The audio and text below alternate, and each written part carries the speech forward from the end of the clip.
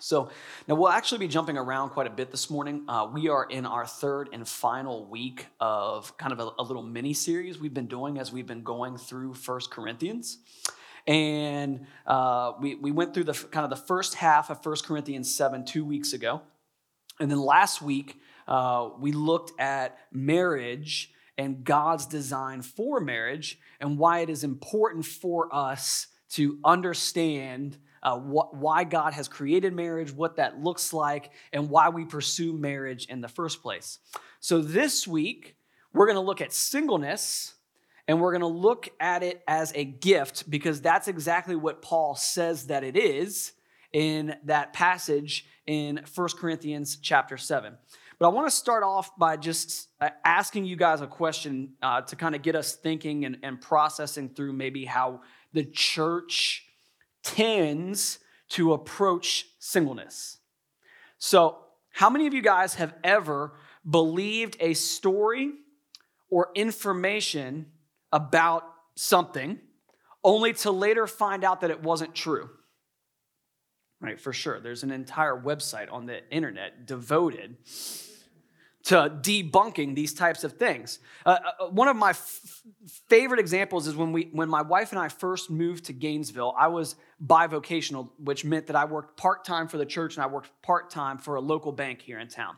And one of the ladies that I worked with, it was early fall, and any of you guys that have ever grown up or spent any amount of time in Gainesville know that about September, there's these awesome black bugs that swarm us and cause us to need to wash our cars about 4 times a week.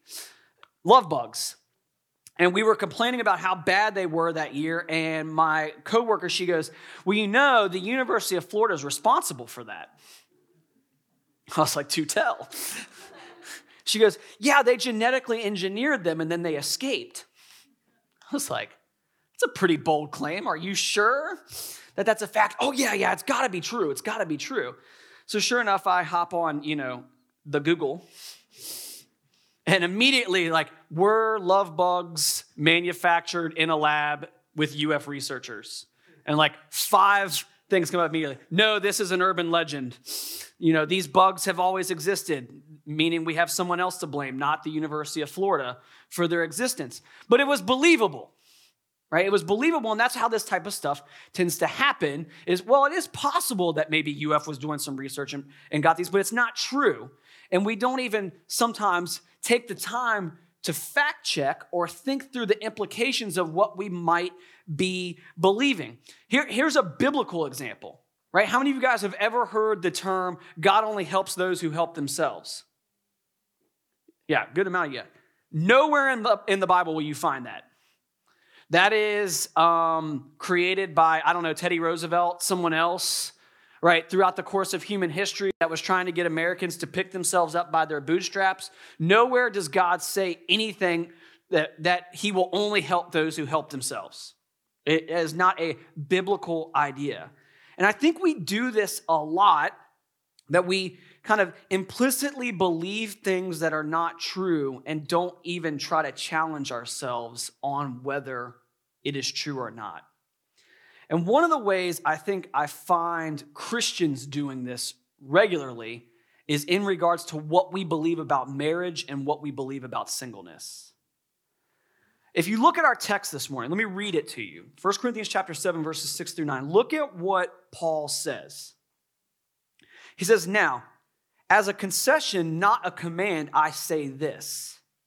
I wish that all were as I myself am.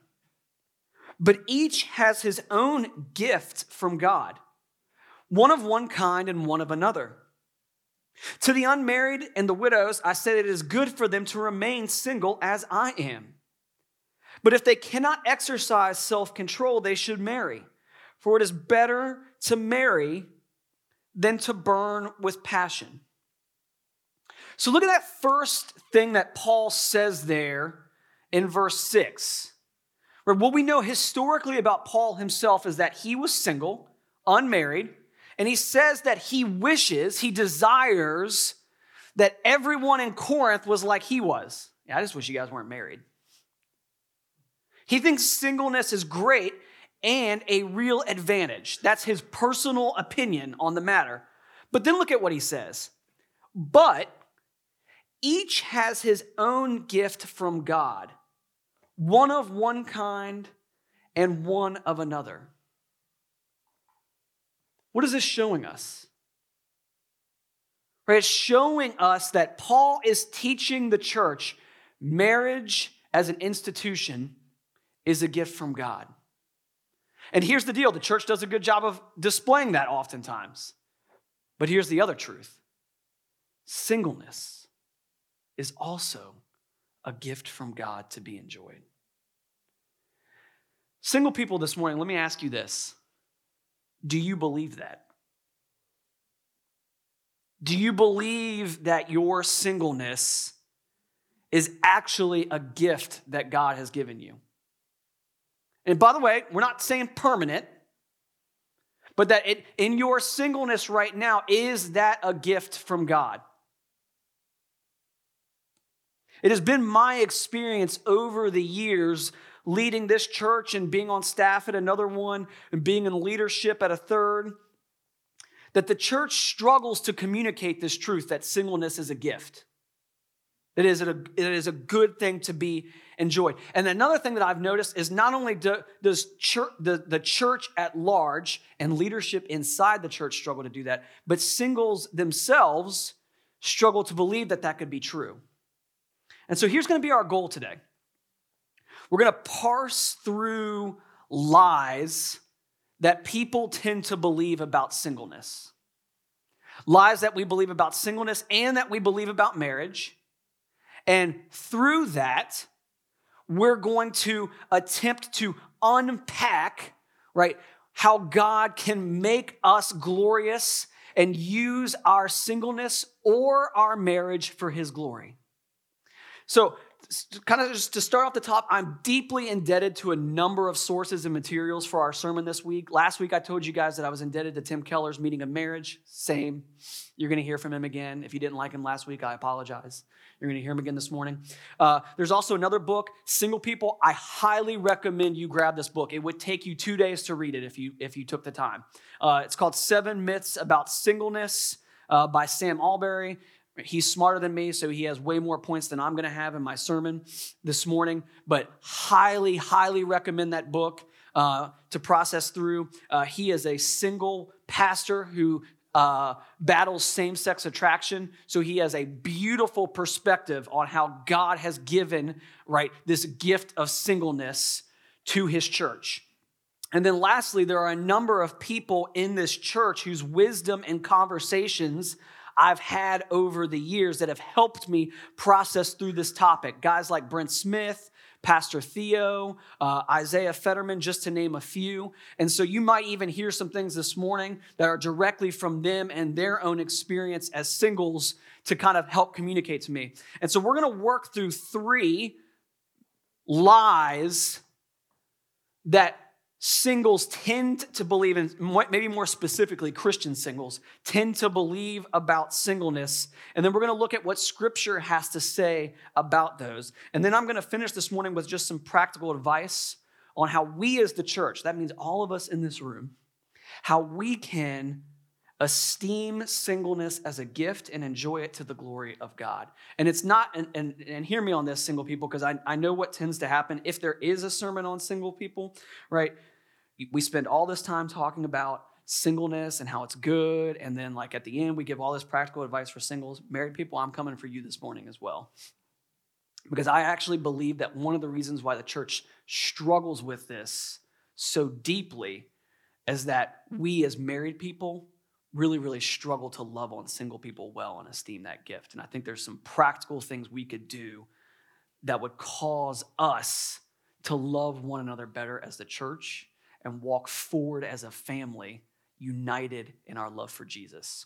So let's look at this first one that we have this morning that I want to kind of unpack. And it's this idea of singleness is a special calling.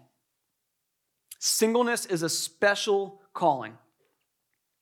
So if you don't know anything about me, I grew up kind of nominally going to church. I didn't become a follower of Jesus until I was in between my sophomore and junior years of college. And around that time, the internet was like really, really starting to explode, and podcasts were just becoming a thing, and the iPhone didn't even exist yet. We had, these phones that you had to like actually flip up and like type things out, and they could only make phone calls. And so, as Apple kind of introduced this thing called the iPod, podcasts started. And there were certain churches that used that media to great success, and they kind of gained big platforms. And so as a young Christian, I was just so excited to finally understand the Bible. I just wanted to learn as much as possible. And so I would listen to hours and hours of sermons every week from various pastors. And one of those pastors that heavily influenced me in my early 20s was a guy by the name of Mark Driscoll at Mars Hill Church out in Seattle. And I remember him preaching a sermon one time on singleness. And here was kind of his premise. Right? He says, hey, singleness is a gift given by God. It's good, right? God gives the gift of singleness. But then here was kind of his next part as he was unpacking that for his church.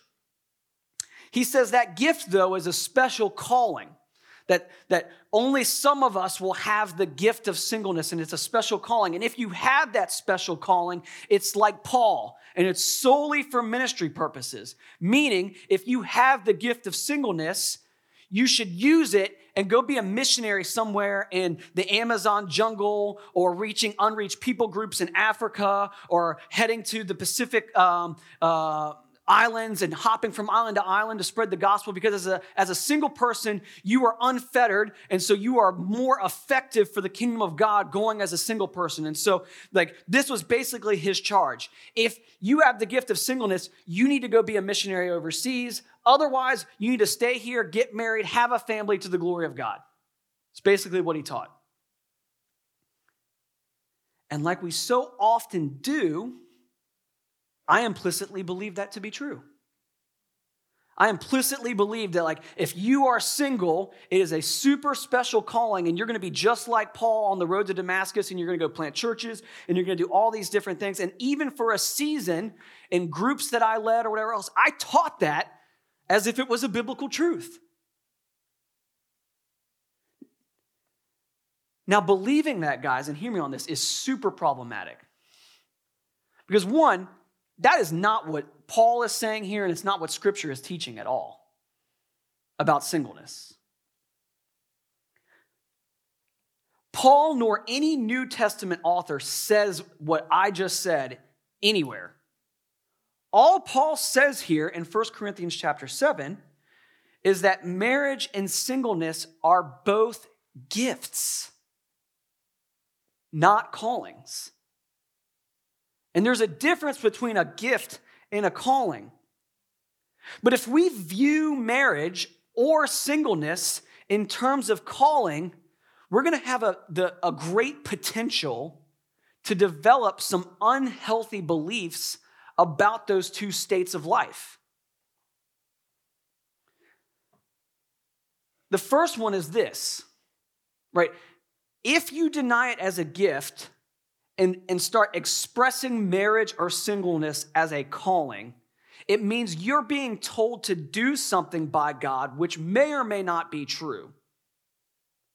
And specifically, the language of Scripture calls it a gift, meaning if we view it as a gift, we need to understand what gifts are. Right? If you look in the Greek, the word for gift there in 1 Corinthians chapter 7 is the Greek word charisma, right? It's where we get the word grace. It's a derivation of the word grace, which is charis, and it just means unmerited favor. It means you've been given something that you didn't deserve. Therefore, if we view singleness as a calling, we're finding a creative way to deny the fact that God is giving it as a gift to be enjoyed, and can instead start to view it as a cross to bear. Right? If something is given as a gift, right? Like, have any of you guys ever given a gift just to troll someone? Very rarely, right? Maybe a few of us. Like, my newest nephew in London is going to be getting some very large toys in a few months because of my sister. My sister bought terrible, terrible toys for my kids, and there will be revenge. But for the most part, and here's even the beautiful part about this, even in giving that gift, I know I'm going to irritate my brother-in-law and sister. My nephew's going to love it. Right? And that's the point of giving gifts. Right? Is we give gifts to people because we want them to enjoy it. We want them to experience something and to enjoy something. And so we buy something and we give it to them. And we do this every year. We're going to be doing it in about a month. Right? We're all going to be stressed out about it. What do I get? What do I do? I hate that about Christmas, by the way. How terrible is that? It's supposed to be a holiday where we're celebrating the incarnation of Jesus and loving on one another, and we're all stressed out about buying the wrong thing. Can't go wrong with a gift card, by the way. But here's the reality, right? If we then start distilling down a gift, God is saying, hey, I give singleness to you as a gift. I give marriage as a gift. If we rip that from our understanding of what marriage and singleness are, and instead start viewing it as a calling, we'll start then being able to say, you know what? I don't really like this calling I've been given, but it's my cross to bear. And then, right, we inevitably stop viewing why God might have given it to us as a gift in the first place. And we try to survive it instead of enjoy it. Now, hear me on this. Just because Paul says this is a gift does not mean that singleness is great all the time and that you have to be happy and excited about it. We all have been given gifts that were like, thanks, Mom. Right? When you're a kid, socks are the worst. I promise you, some of you guys in this room, you're about 5 years away from socks being an awesome gift. Every year I'm like, Jackie gets me socks now. I'm like, yes. You have saved me an annoying errand. We've all been given gifts that we might not enjoy at some point in time. But that doesn't mean that they aren't good and good for us. Now, not only, right, is it important that we understand this distinction of Paul calling this a gift, but here's the deal. Most often, if you've been given a gift, even if you don't like it, it's really, really hard to become bitter and angry for somebody for that gift. But if you've been called and told to do something, it's a lot easier to run to bitterness instead of contentment and gratitude. And the biggest thing that I think I want us to understand, and singles, hear me on this morning, right? I'm going to be hard on you for just a second, right? Single people tend to have this woe is me attitude a lot of times. Like, I can't believe how terrible this is. God just won't give me someone to marry. I hate being single and all these different things. And in that, especially if you view that singleness as a calling, you are therefore saying that married people have no reason to ever be discontent in their relationship.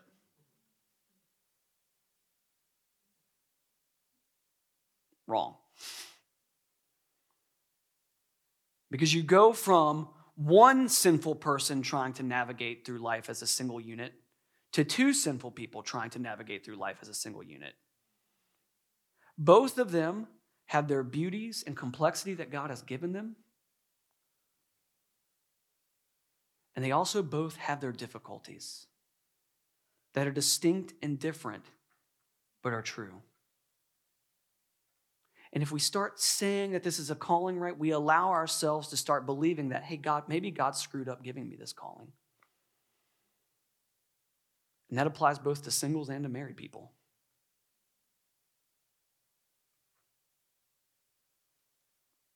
And so what if instead we took Paul at his word here in 1 Corinthians chapter 6 and we said, you know what?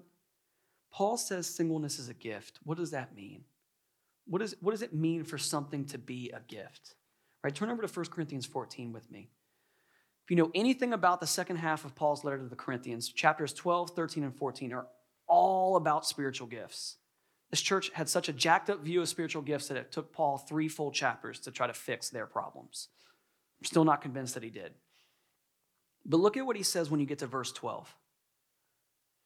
So with yourselves, since you are eager for manifestations of the Spirit, strive to excel in building up the church. Right, 3 full chapters of spiritual gifts. As he's talking, he's correcting false beliefs about gifts, spiritual gifts, how they're supposed to be used, how they're supposed to operate, what we're supposed to be doing with them. And then he gets to chapter 14, and he says, you guys do understand what these manifestations of the Spirit, what these gifts are, right?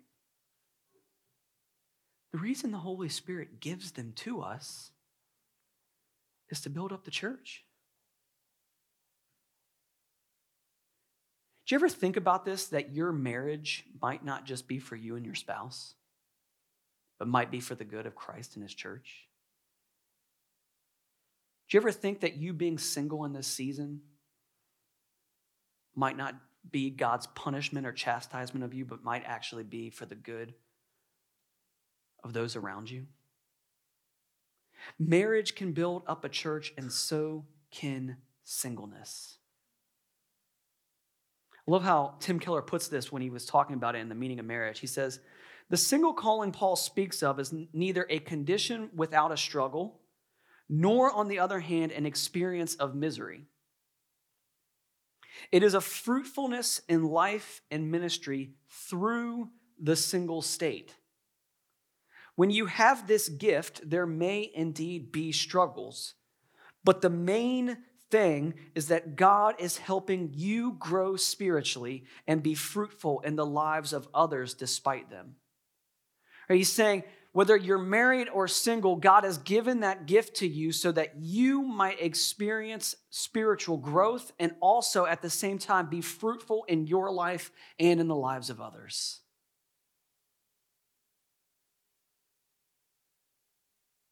And the question we have to ask ourselves is this: well, if it is a gift, does God give bad gifts?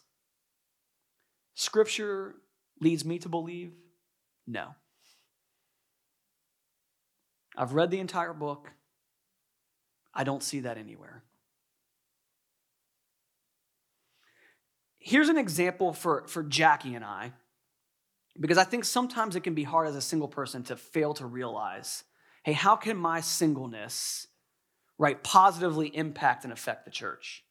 So when Jackie and I, we'd been in Gainesville for a few years. We had Josiah. Some of you guys know this story. Josiah had epilepsy from day one.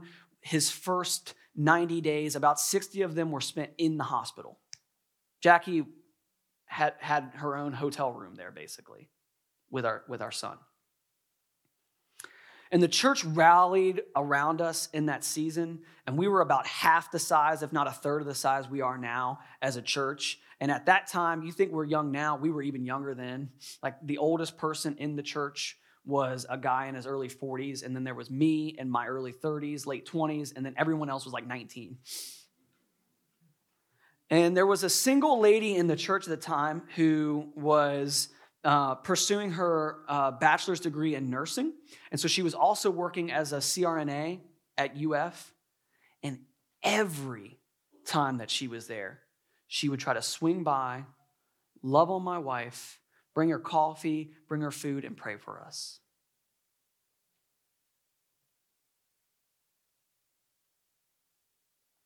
Right? She used the season of life she was in as a single, unmarried woman pursuing her degree, working full-time at the hospital, to take time out of her own personal time to come by and love on my wife, and subsequently me.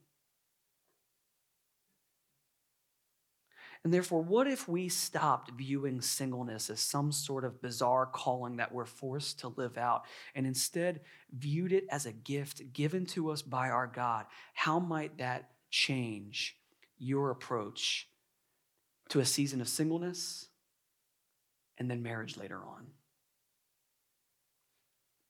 Maybe it might just allow us to see a good God who wants to work in us and through us to his glory.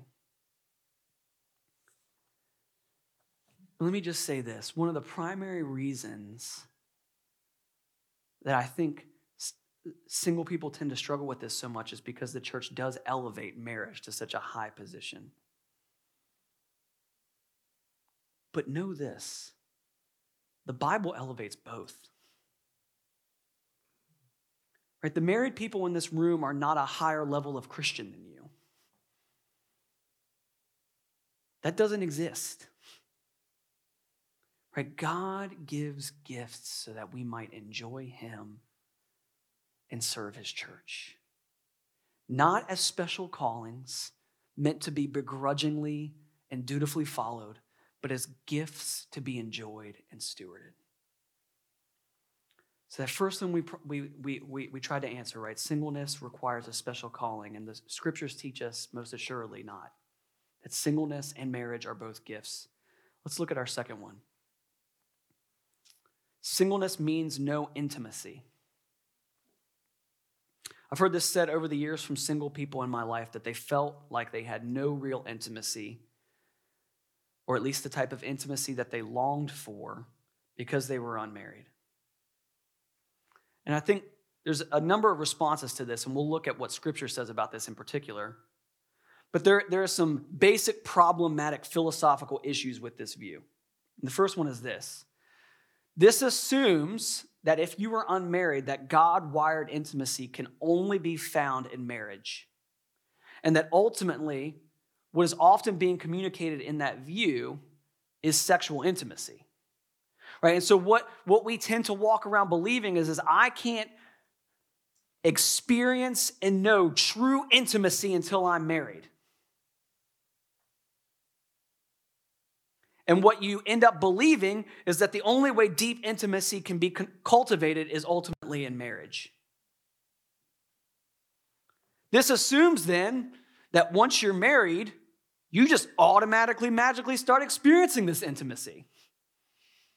And any married couple in this room will tell you that is not how it happens. Right? You don't say, I do, and then start enjoying sexual intimacy and start living together, and all of a sudden, you're just best friends and everything works, and you're talking all the time, and you just love one another. That's not how marriage works. And so what this leads to then is this, one, too high a view of marriage, and too low a view of intimacy outside of marriage, friendship, which is God's design for true intimacy anyway. But look at Proverbs chapter 18 with me, verse 24. Will you throw that up on the screen for me? A man of many companions may come to ruin, but there is a friend who sticks closer than a brother.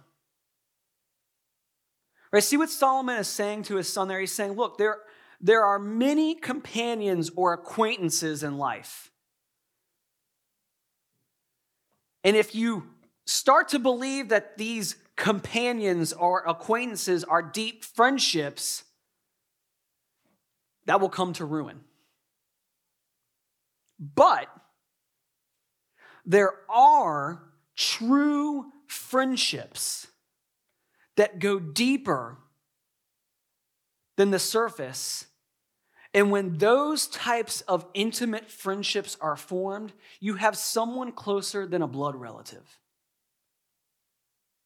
It is someone that chooses to stick close and walk through the ups and downs of life that proves themselves to be a true friend. And yes, marriage is one of the places that happens. Why? Because you've promised to one another, you have to do this. Right? When Jackie and I stood before the 200 and some people that were at our wedding, some of them uninvited. Yes, people showed up to our wedding uninvited. I don't know how that happened. We made promises before God and those people to each other that we were going to stick by each other. For richer, for poorer, mostly poorer, right, honey? In sickness and in health, until death separated us. Right? Here's what we were communicating. I choose you. I choose to stick by you even when it's hard.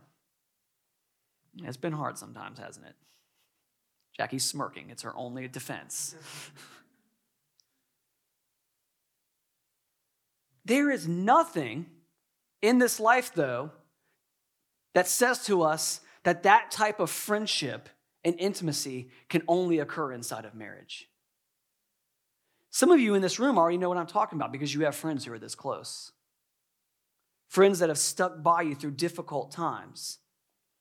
A biblical example of this would be Jonathan and David. Right? In 2 Samuel, Jonathan, who is Saul's son, the guy who's been trying to kill David, right, are so close that they're like brothers. Throw up 2 Samuel chapter 1 for me, will you? This is David singing after Jonathan's death. How the mighty have fallen in the midst of battle. Jonathan lies slain on your high places. I am distressed for you, my brother. Jonathan, very pleasant you have been to me. Your love to me was extraordinary, surpassing the love of women. Now, some of us, especially the guys in the room, we read that and we're like, ooh, weird. It's not sexual. Relax. Right? What David is saying here, a guy with multiple wives, he's describing a deep friendship with a brother who has stuck by him even while that guy's dad has been trying to kill him. Can you imagine that? Yeah, there's this guy consistently trying to kill me, but his son is my best friend and tries to protect me. It's like a soap opera. And in the social media age, it's tough for us to define friendship, right? Because we view digital connection as friendship or followers or whatever else, and we fail to understand and grasp what it really takes to make deep, intimate friendships and relationships. I mean, as of me writing this sermon, I had 2,228 friends on Facebook, and I don't even use that platform anymore. I've been on it 2 times in the last 6 months to post two things. Every time I log on there, I just get overwhelmed because I have like 90,000 notifications. I'm like, I hate this thing. Those people don't know what's going on in my life. They don't truly know what's happening. Most are acquaintances or companions. But as Solomon says, there is a friend who sticks close by. And I've experienced that as well. And here's the deal. I think we always view success, right, in terms of friendships or whatever else, in terms of like popularity and how many friends we have. It's like, oh, I wish I was like the popular guy or girl in high school where we had all these friends and whatever else. Most of those people don't have any deep, lasting, meaningful relationships because they're too busy trying to keep 90 people happy. I mean, think about our Savior, guys. He had 12 close friends, and of those 12, only 3 of them were actually really close. Why? Because true, deep intimacy takes time, and you can't do that with 2,200 people. But with the 3 or 4 that it is deep, you get to experience true friendship, and that true friendship is a choice where we elect to love one another and pour into one another. As Tim Keller talks about in The Meaning of Marriage, he says that any marriage should be built upon friendship if it's going to last. And that ultimately, Christian friendship is the best kind of friendship there is. He says most of the time when we think about friendship, we think of terms of, well, we have this in common, or we both like this thing, or we like this band, or we both like to play poker, or we like games, or sewing, whatever it is, right? But we find these common interests that we have, and we get together and we celebrate around those common interests, and we spend time together. And very much so, even within the church, can we have friendships like that. But ultimately, Christians have things binding them together that are far deeper than interests. Number 1, you both believe that the God of the universe sent his son to die in your place for your sin. And that you both recognize your own failings, but that in Christ you are a new creation loved by your Creator. And then here's something else crazy that Christians do. Right? The world would tell you that one of the most beautiful things that you can experience in this life is to be loved and experience tolerance. That's what it tells us. You're a true friend because you just love me for me. The Bible says a true friend loves you and tells you what's true about yourself, which calls you out on your sin and your junk. Right? Tim Keller says, true Christian friendship has a hunting license. Where if you are friends with somebody who is a Christian, you are by definition giving them a license to come after you. Not to kill you, but to kill the old self with its lusts and its passions so that you might now live in the freedom that Christ died for. And this is tough, guys, right? Some of it means for some of you guys who don't like to call people out, you have to do something you don't like to do. You see your friend walking around in sin, creating problems, reaping destruction in their path, and you love them enough to tell them, stop. You're evil. Repent. Love your God. And sometimes it means you get called out on that stuff. That someone loves you enough to tell you the truth. All right, some of you guys remember Pastor Derek before he and his wife moved back in May. I cannot count to you how many times that man called me to tell me, you've screwed up with your wife, go fix it before I have to fix you. Do you think I wanted to hear that? No, of course not. I'm prideful, but I needed to hear it. And having a friend like that is exactly the type of intimacy that you can experience as a married man or a single man. And yes, I enjoy that same friendship and intimacy with my wife, but not just her, but with others as well. Because true intimacy has nothing to do with sex, it has nothing to do with marriage, and has everything to do with the friendship that you cultivate with that other person. And the Bible tells us that we can have it both as single or married to enjoy as a gift.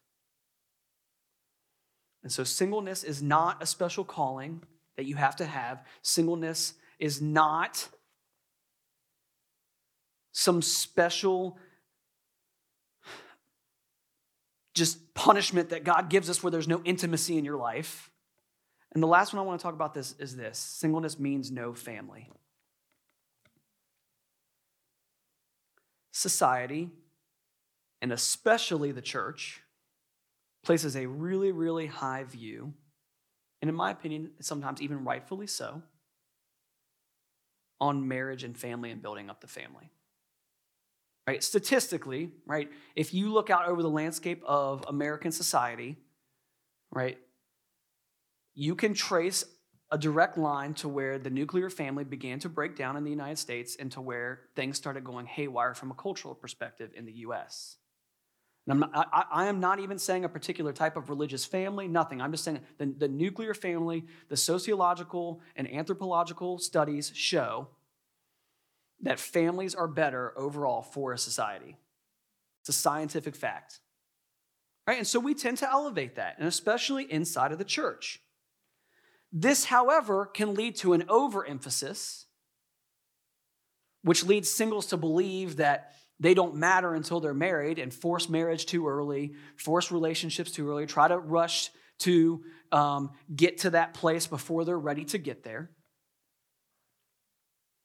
And it can lead people that once they get to later stages of life and might still be single to believe that they can have no family. But let's consider what Jesus had to say on family in Mark chapter 3. And look at what he says. Starting in verse 31. He's been teaching, and he gets to the end of teaching, and look at what happens. And his mother and his brothers came, and standing outside, they sent to him and called him. Right? Notice that his family wouldn't even go inside because they were so ashamed of him. He's been teaching, and they won't even go inside. And they called to him, and a crowd was sitting around him, and they said to him, "Your mother and your brothers are outside seeking you." And he answered them, "Who are my mother and my brothers?" And looking about at those who sat around him, he said, "Here are my mother and my brothers. For whoever does the will of God, he is my brother and sister and mother." Right? Jesus completely redefines the notion of family in the Gospels. Completely redefines it. Jewish life and culture had a very, very high view of family. They believed that family was a blessing and a legacy, which led to multiple problems, especially for married couples who couldn't have kids. Because if you couldn't continue your line and your family lineage, you were cursed. Because there was such a high view of family and children. To not have a family, to not have children in Jewish culture was a great shame. This is why when we studied the book of Ruth a couple months ago, the idea of Boaz stepping in and being Ruth and Naomi's kinsman redeemer was such a big deal. Because God, even in the Old Testament, knew how much Jewish culture esteemed this and how important it was, and knew that women without a husband or without heirs really couldn't function inside of Jewish society. And so God created a law that basically said, look, if you have a brother and your brother dies, or you have a cousin and they have no one to take care of them, it is your job to step in and provide for that widow. Because of the way that society functioned. And then we get to the New Testament, and here's Jesus' family sitting outside of this room, basically telling Jesus, stop doing what you're doing. You're bringing shame upon our family. What are you doing? And Jesus says, yeah, let me give you a new picture of family. People leaving things, jobs, the family that they grew up with, their nuclear family, their homes, to follow me. That's the new family. And it's going to be a costly thing. Right? You may have to deny mother or brother and sister by blood. You might have to surrender relational capital of your own nuclear family. But Jesus promises them this: it will be worth it. And here's how I know. Go look at Mark chapter 10. Starting in verse 17. Most of you will be familiar with this story. And as he was setting out on his journey, a man ran up and knelt before him and asked him, "Good teacher, what must I do to inherit eternal life?" And Jesus said to him, "Why do you call me good? No one is good except God alone." By the way, you notice what Jesus is doing there? I'm God. You call me good because I'm God in the flesh. Look what he says next. You know the commandments: do not murder, do not commit adultery, do not steal, do not bear false witness, do not defraud, honor your father and mother. And he said to him, "Teacher, all these I have kept from my youth." And Jesus, looking at him, loved him and said to him, "You lack one thing. Go, sell all that you have and give to the poor, and you will have treasure in heaven, and come follow me." Disheartened by the saying, he went away sorrowful, for he had great possessions. Here's what Jesus is saying. Giving up all to follow me is always worth it. Both in this life and in the life to come. Single people, hear me on this. If you don't take anything else away from this sermon this morning, hear this. Jesus is better than marriage and a family. Full stop. He is better than anything marriage and family can bring you. It doesn't mean that being married And having a family is not a good gift. But it is just that, a gift. The giver of the gift is far greater than the gift itself. And when I think about my own kids now, and when we get to times to give them gifts, why do I want to give them gifts? Because I love them. I want them to enjoy them. But sometimes kids have this tendency to love the gift more than they love me. I don't like that very much. God doesn't either. And here's the reality. Most of the times, my kids break those gifts within minutes. But dad sticks around. Mom sticks around. And Jesus is the same. And in him, here's the promise to all of us. We have a family. You're sitting in a room with them this morning. They're sitting in other churches across this city this morning. They've been gathering together all over the world this morning, celebrating our God and our King who died in our place and has given us a family. And here's the truth about our family. It's diverse. It's global. It's crazy. But it's centered around our Father who is to be praised.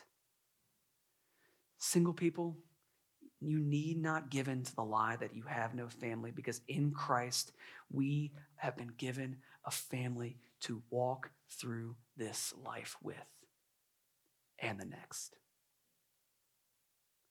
You know what's crazy? Is Jesus even teaches in the New Testament when the Pharisees try at one point to trip him up, the Sadducees, on marriage. And they say, hey, this woman, she was married, she had 8 husbands. Who will she be married to in eternity? And Jesus is like, none of them. Because the nuclear family as it exists here on earth is not going to exist in the same way in eternity. You know what is going to exist? Jesus' family. The church. And the bonds and the friendships and the relationships we work at to build intimacy here in this life will continue into the next. And do I know exactly what that's going to look like? No. But they'll be there. I'm going to get to hang out with Jackie in eternity. We're not going to be husband and wife, though. Jackie's like, yes and amen.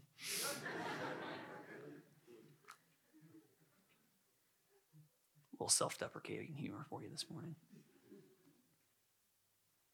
But we enjoy these relationships now to the glory of God, and we will enjoy them in glory as we worship our King and Creator.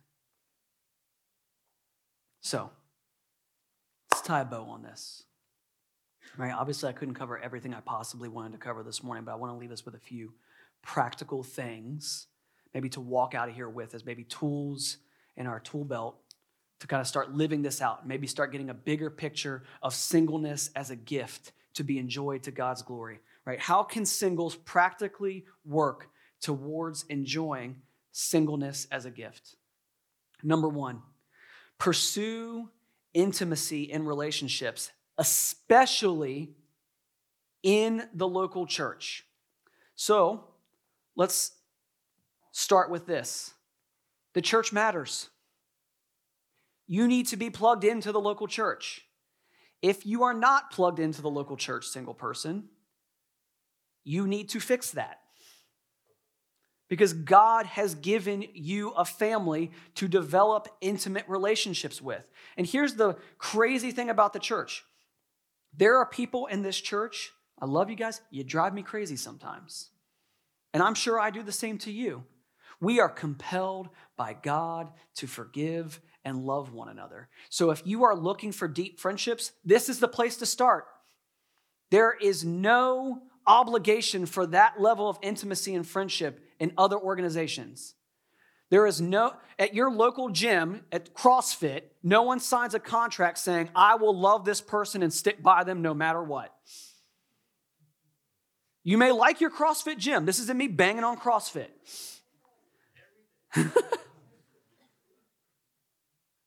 But there is no obligation to one another in that place.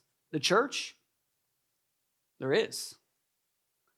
Right? Jesus looks at us and says, oh, that guy offended you? Well, good, you did that to me and I forgave you. Go forgive him. Go figure it out.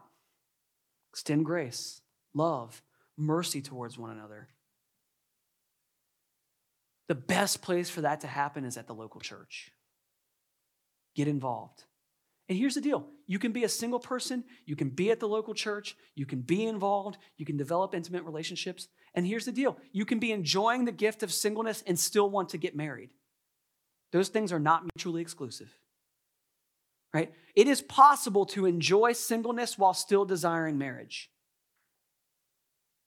You enjoy the gift God has given you now until he might one day give you the gift of marriage.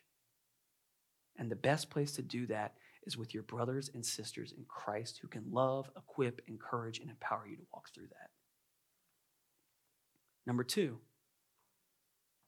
single people, do the hard work of asking the Holy Spirit to unearth marriage and relationship idols in your own heart. And there's a reason why I called this hard work. We ask the Holy Spirit to do this because you don't want to do it on your own.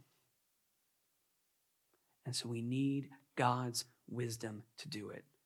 I learned a lot about how difficult singleness can be from talking to others the last couple of weeks, asking questions and listening. And here's kind of the thing I took away as I walked through all that. Is sometimes single people have a tendency to think that marriage is the key to contentment, and it's not. Christ is. If you walk into marriage thinking that your spouse, and we talked about this last week, is the key to your happiness and contentment, you are going to be sorely and miserably disappointed. Because that person is going to fail you. Jesus will not. And he is the key to contentment. Number 3, speak honestly and openly about the difficulty of singleness with other single people and married people. It needs to be both. And here's why. Single people, you understand one another, but you sometimes aren't very good at calling each other out on where you're believing lies. And so it kind of becomes like that toxic work environment where everyone's unhappy and they just complain, so the work environment gets worse because everyone's complaining, right?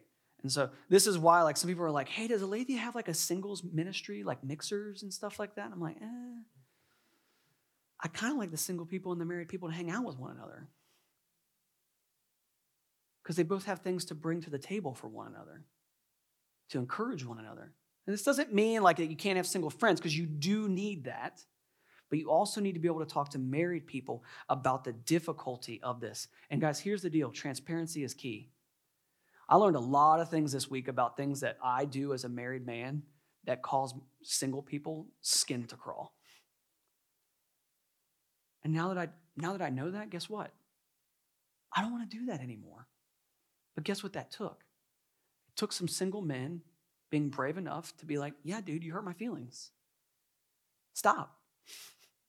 That was dumb.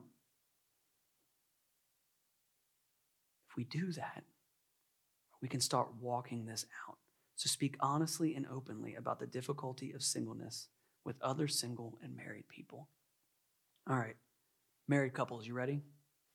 Here's some practical things we can do and work out towards encouraging singleness as a gift in our brothers and sisters who are not married. Number 1, and please, please hear these. Stop over-romanticizing marriage to single people. I think sometimes we even do that because we have to do it to try to get ourselves to believe it. Right? But here's what you subconsciously are communicating to your single friends. My life's great and yours isn't because you're not married.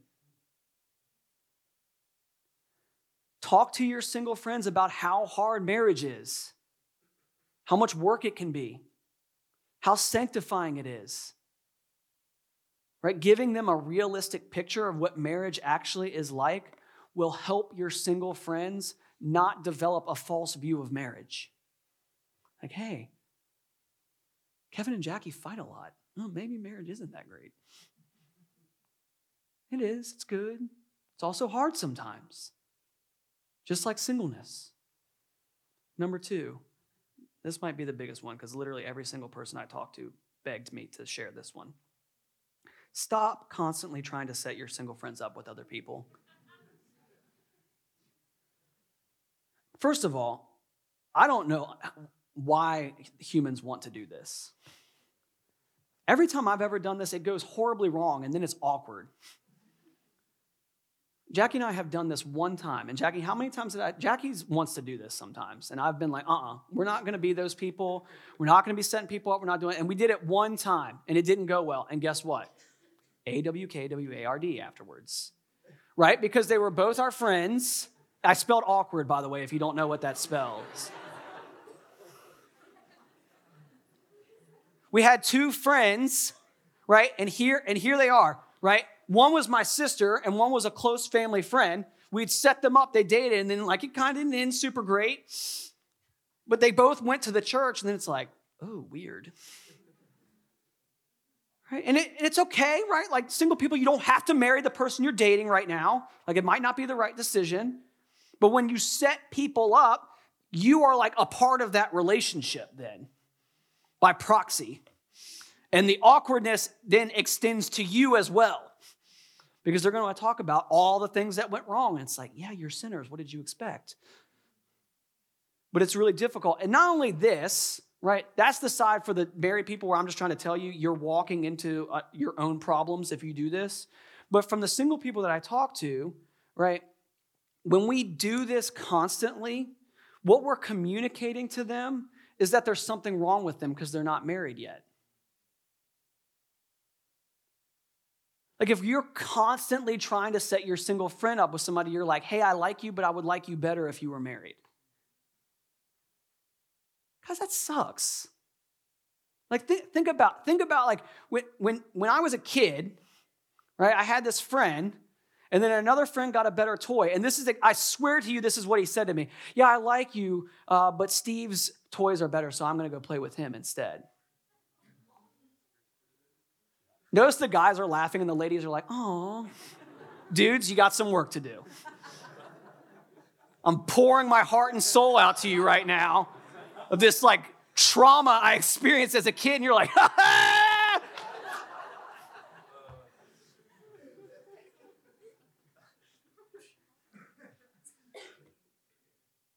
But like, do you know how much that hurts? Oh, cool, man. Like everybody see that episode of The Office where Jim's mom recommends to him to not be friends with that one kid because he's not in the same reading group as him? That guy holds on to it like 20 years later and shows up in the office, and Jim is super, super concerned about being around him. And then he finally walks into the guy, and what does the guy do? Calls him out. Oh yeah, I guess I'm too stupid, huh? Right? That stuff sticks with us. Now imagine you're doing that to your friend who is single. Communicating to them week after week, month after month. Why aren't you married yet? Let me set you up with someone. Now, by the way, this does not mean we can't do this, but here's what was communicated to me from some of my single friends. Ask for permission to do that. And if they give you permission, then you can be annoying.